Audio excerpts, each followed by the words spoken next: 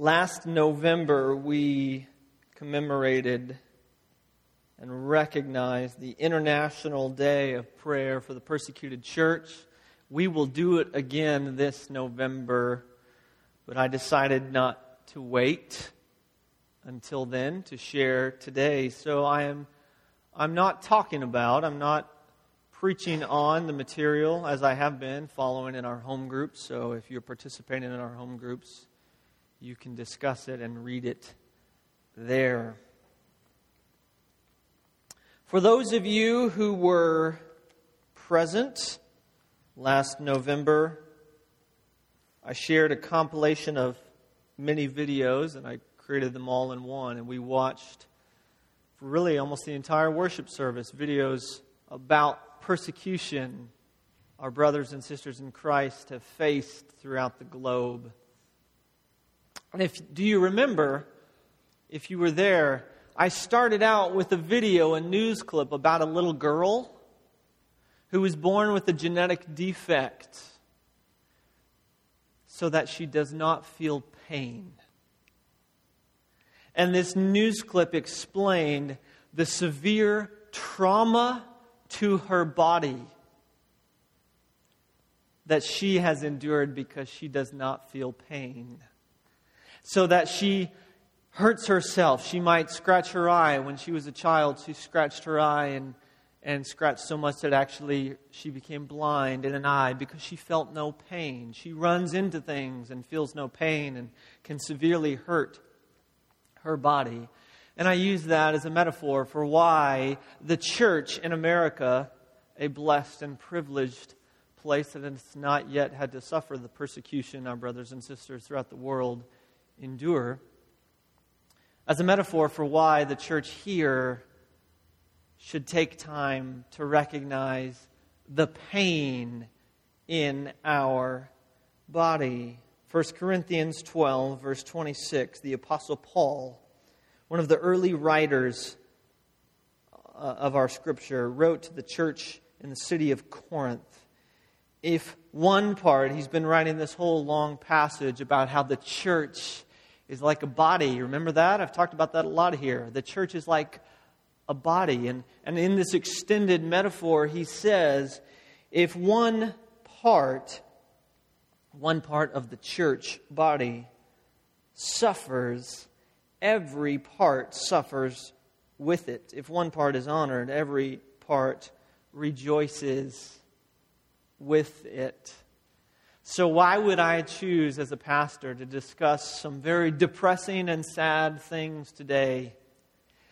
Because unless you are dysfunctional and there is something severely wrong with you, if one part of your body is in pain, you don't say, oh, I just hit my thumb with a hammer, but that's just my thumb, therefore my body is not in pain, right?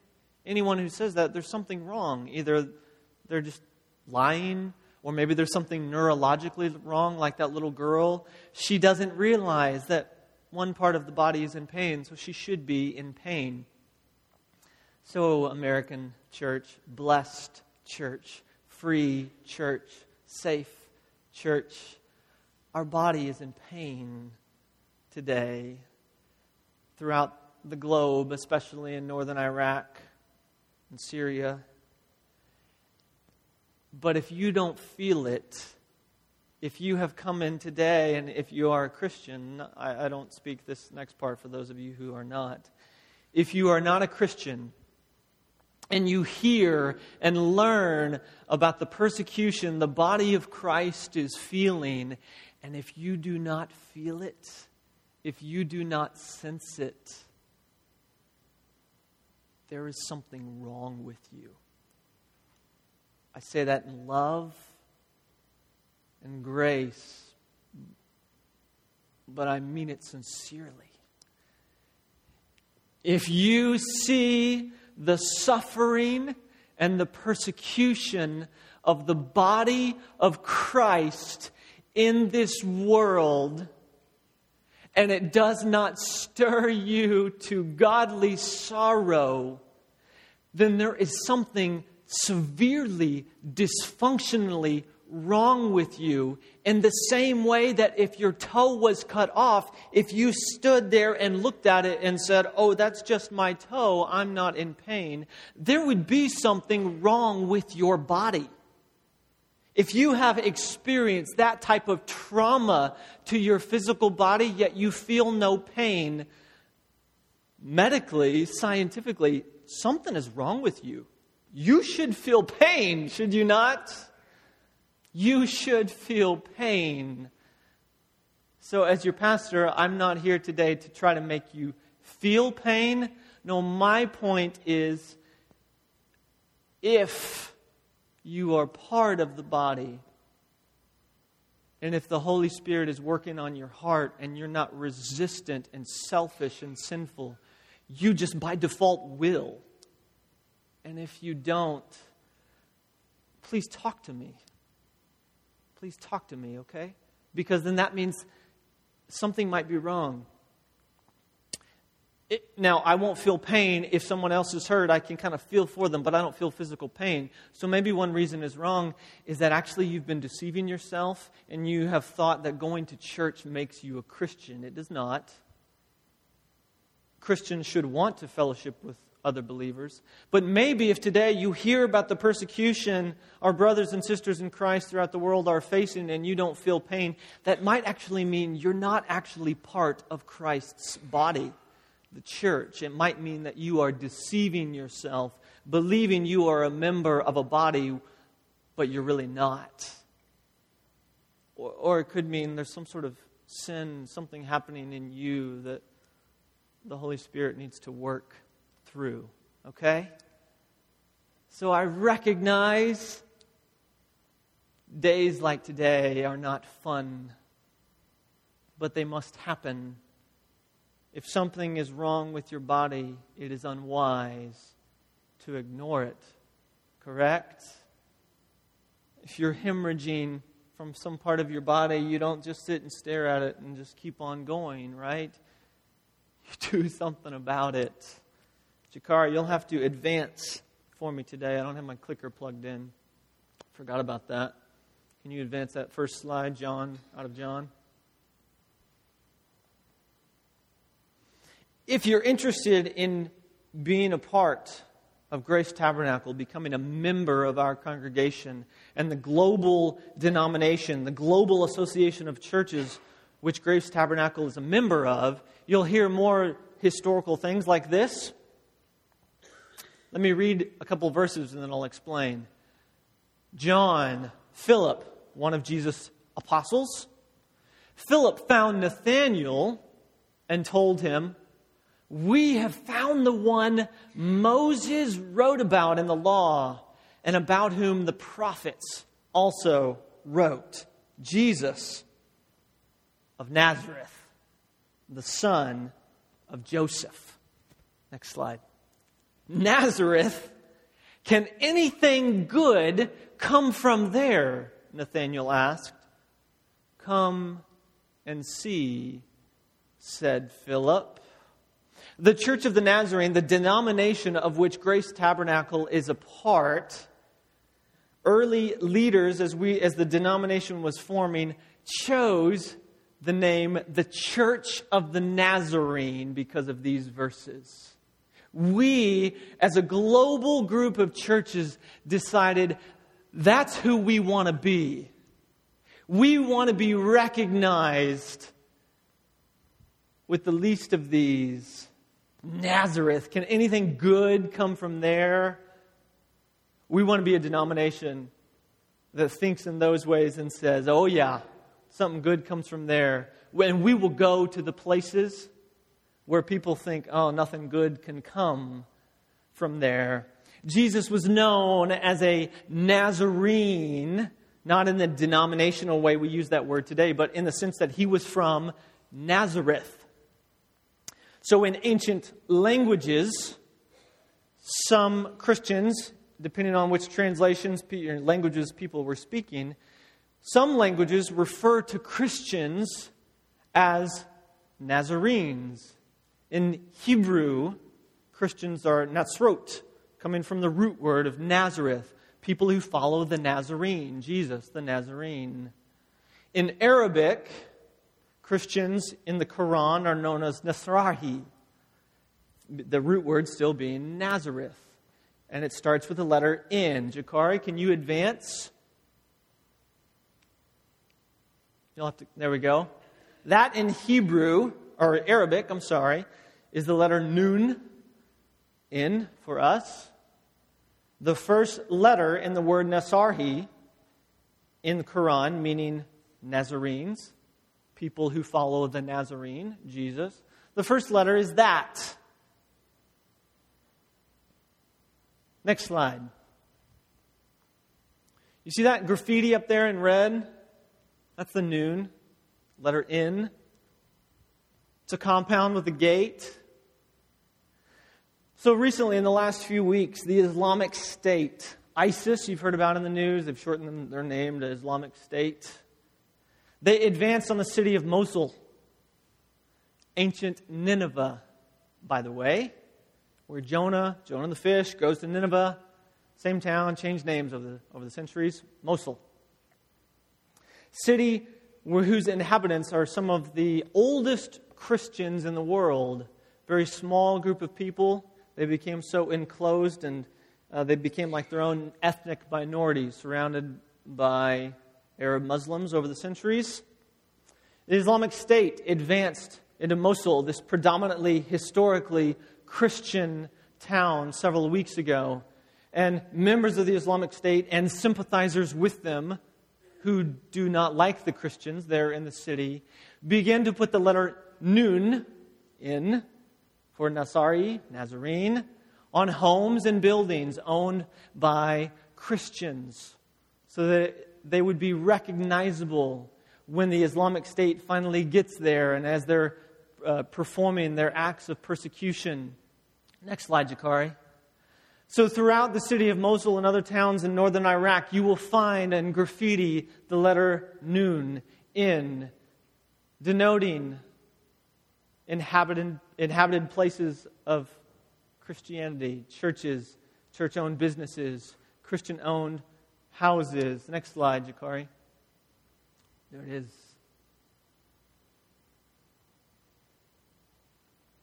Can anything good come from Nazareth? Jesus the Nazarene. Over there, they're known as Nazarenes, we would say. So as the Islamic State moved in to Mosul and other cities in the area, they gave Christians choices. They said they would. Either convert, this is those who have historically grown up as Christians, convert, pay a tax, a heavy fine, or die. Many have attempted to pay taxes, the fine, or convert, saying prayers to Allah, and they still have been executed.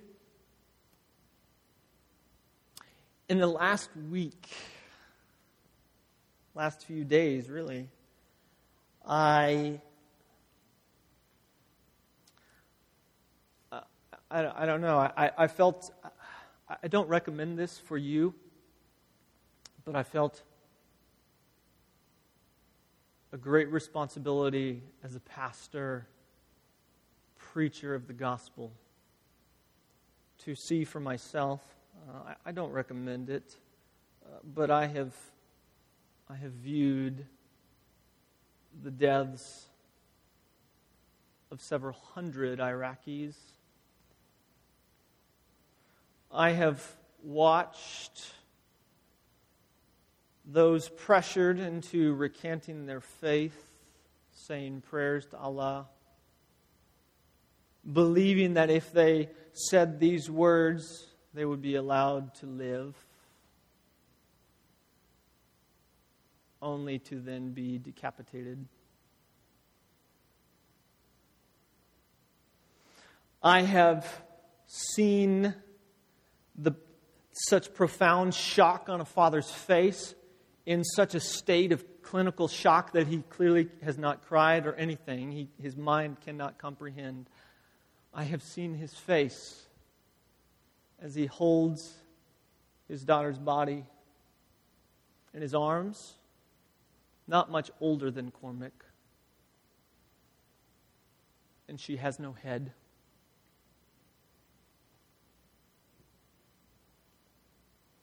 Types of things the pastor should not share on a Sunday morning, Pastor Chris. You're here to make us feel good, happy, happy, happy, happy, happy. No. If part of your body is getting cut off, you don't just say, everything's great, Pastor, everything's great. No, you say, I'm hurting. My body's hurting. So all we're going to do today for the rest of the time, if you're new here, sorry, this is really unusual. But the times are a little unusual at the moment. We're going to pray for our brothers and sisters in northern Iraq, Syria, and throughout the world who are suffering for their faith in very real ways, enduring levels of brutality that I really can't describe. Others who have remained alive are now, many of them, many thousands, are slowly dying of starvation and thirst on a mountaintop that they all have fled to. We're going to pray for our brothers and sisters in the faith who are hurting. If one part suffers, every part suffers. If we are not suffering right now, something's wrong. Okay? So let me lead us through some prayers. I will speak out loud a prayer on behalf of all of us out loud, but we are going to pray. We're going to pray. We're going to pray for Christian parents who have watched their Christian children be beheaded. We're going to pray for Christians who have amazingly endured centuries of persecution, who have fled to a mountain without water or food and are slowly dying. I'm going to pray for Christian brothers and sisters who have had to hurry and leave their homes so quickly they have nothing with them, true refugees. We're going to pray, okay?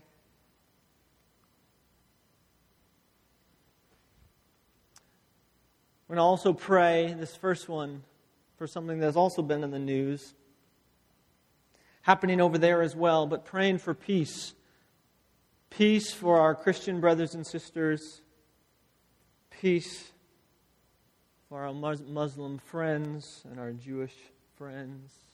I want to pray for peace in Israel and Palestinian territories. Let's pray. Precious God, your scripture makes clear that you know the pain of your children. You love your creation, and you hate to see violence and destruction. We pray for Christian brothers and sisters caught in the crosshairs of fighting in Israel and Palestine. We pray for Muslim and Jewish friends. We pray for peace. We pray that your name would be exalted, that those who do not know you, be they Muslim or Jewish, would come to a saving knowledge of Christ, the Redeemer of all things. We pray for healing and reconciliation. We pray for the church there to be a light to those who are far from you. We pray that you would protect the innocent, the children, the widows. Protect them. Watch over them.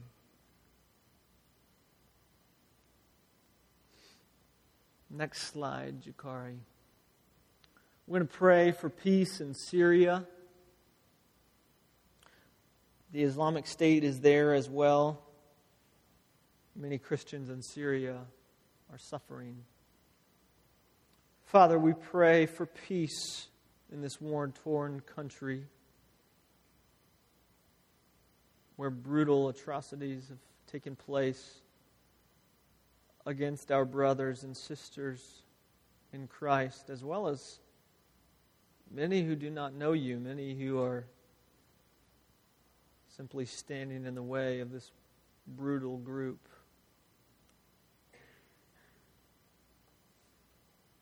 We pray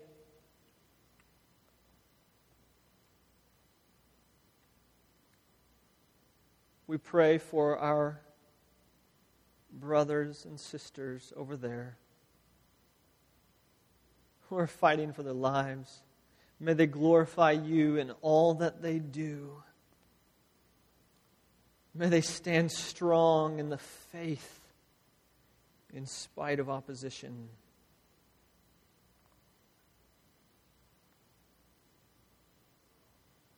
Next prayer.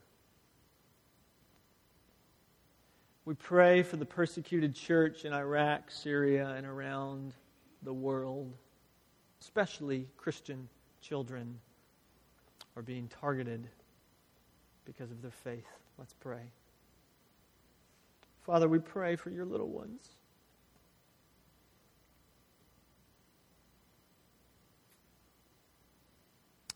Who are in great harm and peril right now.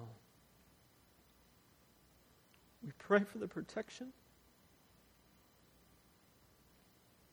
We pray that you would keep them hidden from the enemies around them. We pray for miraculous occurrences of blindness and all that would seek to harm them, that they would not find them. We pray that you would protect the little hearts. Those who survive, that you would keep them from allowing this to so embitter them and poison their hearts with anger against you that they would turn from you. We pray you would protect their little hearts. Keep these little Christian boys and girls in your arms and close to you.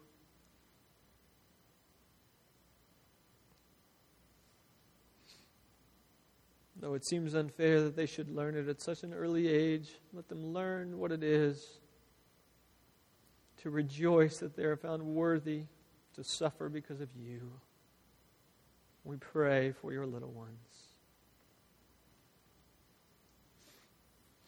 Next prayer. Pray for local churches in the region. We just worry about, an AC unit's down here. They worry about, will most of our congregation be alive next week? Pray for churches. Pray for pastors who must have an amount of faith and trust in the Lord that I confess might be very difficult for me. Father, we pray for your church. Your church made visible in these individual congregations in regions. Israel and Palestine, Syria, Iraq. Congregations of your saints who live a very precarious existence. We pray for them. May they have unity. May they be places of prayer. May you keep their pastors strong in the faith, their people obedient to you, trusting in you. May they be a light in the darkness, and may they not be afraid on account of your name. May they be witnesses for you who boldly, unashamedly proclaim Christ crucified.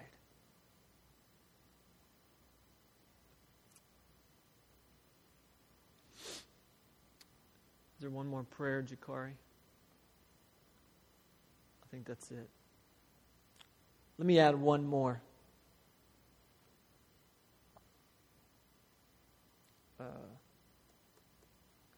I'm going to say something. I don't want to sound like bragging because the next day I did the exact opposite. But I was first reading up on all of this, I think Friday. I just had to stop because it was so depressing.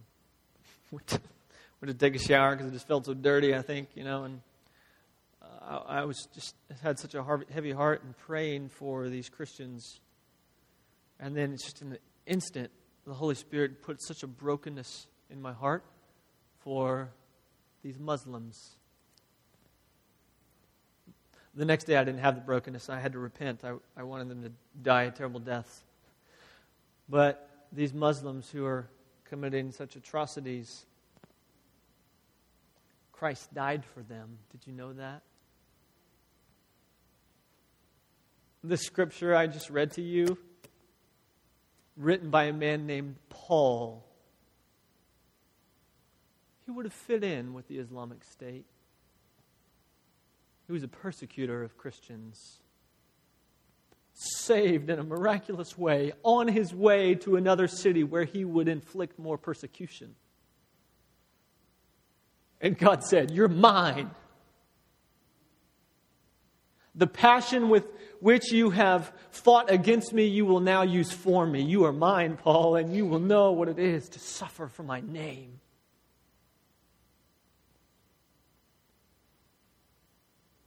I was talking with someone about this yesterday, and they hadn't really kept up on the news. I know it's painful, by the way. Do not shy away from knowing and learning about what your brothers and sisters are facing. But they hadn't really known about it all, and I was informing them, and their immediate response was that there is a special place in hell for these people. And I get that response. I get it. But my immediate thought was, Christ died that there would be a special place in heaven for them. So though we may be saddened and angry at how they are practicing such gruesome sin, we should remember that Christ said, "I go away to prepare a place for you," and that "you" is for everyone. We should remember in our anger that Christ died for those who are persecuting our brothers and sisters in Christ. Scripture says our war is not against flesh and blood, church. Our war is not against Muslims, atheists, any religion, any group antagonistic against our faith. Our war, Scripture says, is against powers and principalities. A very biblical way of saying Satan and his evil forces. And it goes on to say, we do not wage war in the human way. We, though there may be a place for it, we do not put our hope. The old language, the old ancient forms of warfare were chariots and horses. We might say bombs, planes, and tanks. We do not put our hope in chariots and horses. Some trust in chariots, some in horses. We trust in the name of the Lord our God. We do not fight the way the world fights. Because though a bomb may have an effect, it is weak, puny, and pathetic compared to a church that will actually pray.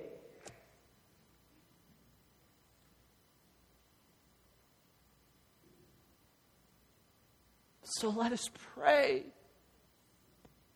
Let us pray that men who in the name of Allah have decapitated Christian children would be so miraculously saved that they would have a testimony like the Apostle Paul, where in an instant God says, "You are mine.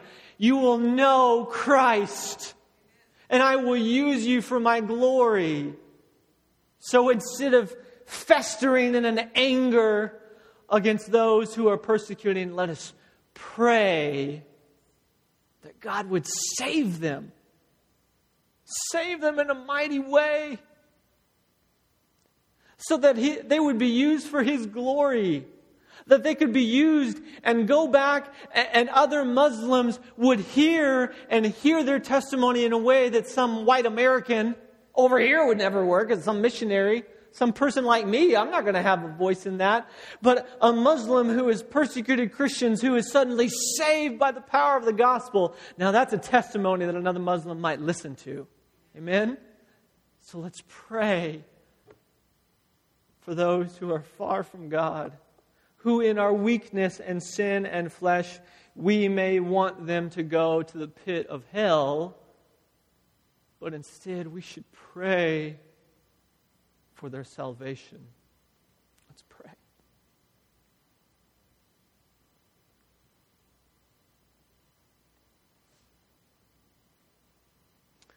Oh, Father,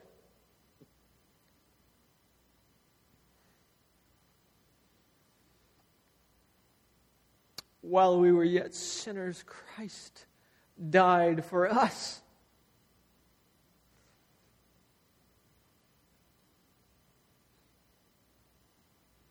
So though we so easily in our minds create hierarchies of sin because some do clearly seem so much more atrocious, we in our natural state, we are just as rebellious against you as some soldier over in Iraq working for the Islamic State. We in our natural sinful state have turned our backs on you.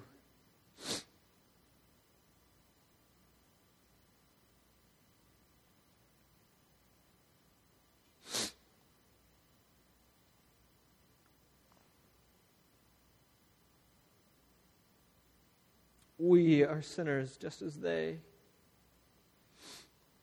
But we rejoice that we, those of us Christians today here, have been saved by Jesus Christ and His death for us.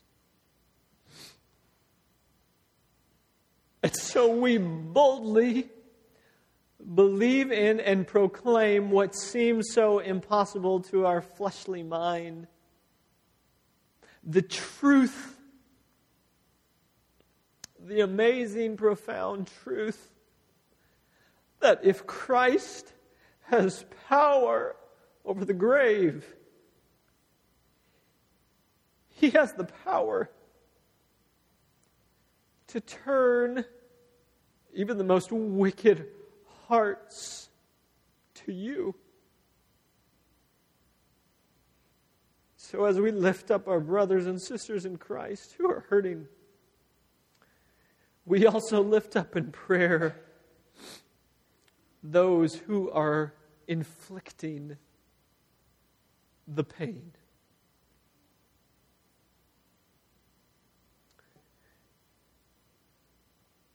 We pray for our enemies today. And they are our enemies because they are the enemies of our brothers and sisters in Christ over in Iraq. We pray for our enemies not because it is easy, not because we want to, not because we're so good and holy, but because we recognize that we too were once enemies of you. And in your grace and your mercy, you forgave us, your enemies, and made us children of the King.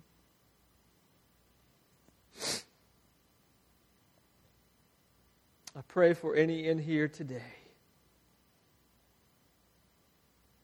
who perhaps here have heard a message like this for the first time or have heard it for decades.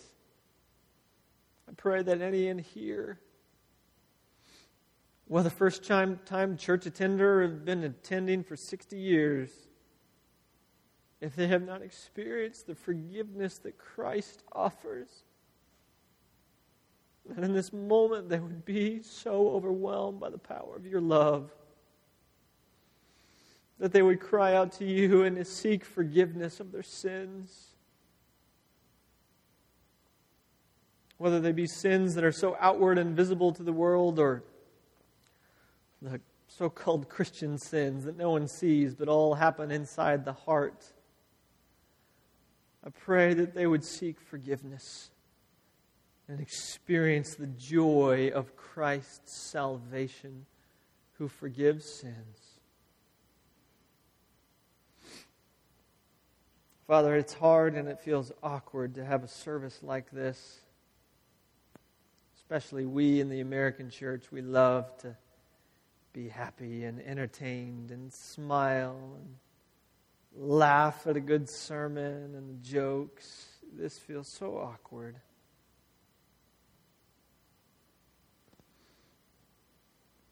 But may that sense of awkwardness simply be a diagnostic, revealing the level of unhealth in us, revealing how easily we love to be entertained when part of our body is being cut off before our eyes, yet we ignore it. Father, we praise you that you love us. We praise you that you, in spite of the pain and suffering, you know what is happening. You knew it would happen, and we trust in your divine wisdom, though we do not understand why you would allow it to happen. We trust that you love our brothers and sisters in Christ around the world who are suffering. We trust that you love us in spite of our suffering over here, whatever forms it may take. We love you. We love you for your forgiveness. We love that you are a God who hears our prayers today. We praise you. We praise you that you are a God who hears. As we go from here, remind us this week to lift our brothers and sisters in Christ up to you, those far away from us, and those who also do have true suffering. No, it may not be physical persecution, but remind us this week to pray for our brothers and sisters here at Grace Tabernacle, suffering illness, depression, stress, lack of finances, uncertain futures, children and relationships that are broken, hurting marriages. May we this week, as a people of Grace Tabernacle, both pray for those who hurt far from here and those who are hurting in our midst. And as we pray, may we continually rejoice that you are a God who hears our prayers and loves to hear them. It's in Christ's precious name we pray, and all God's children said, Amen. Amen.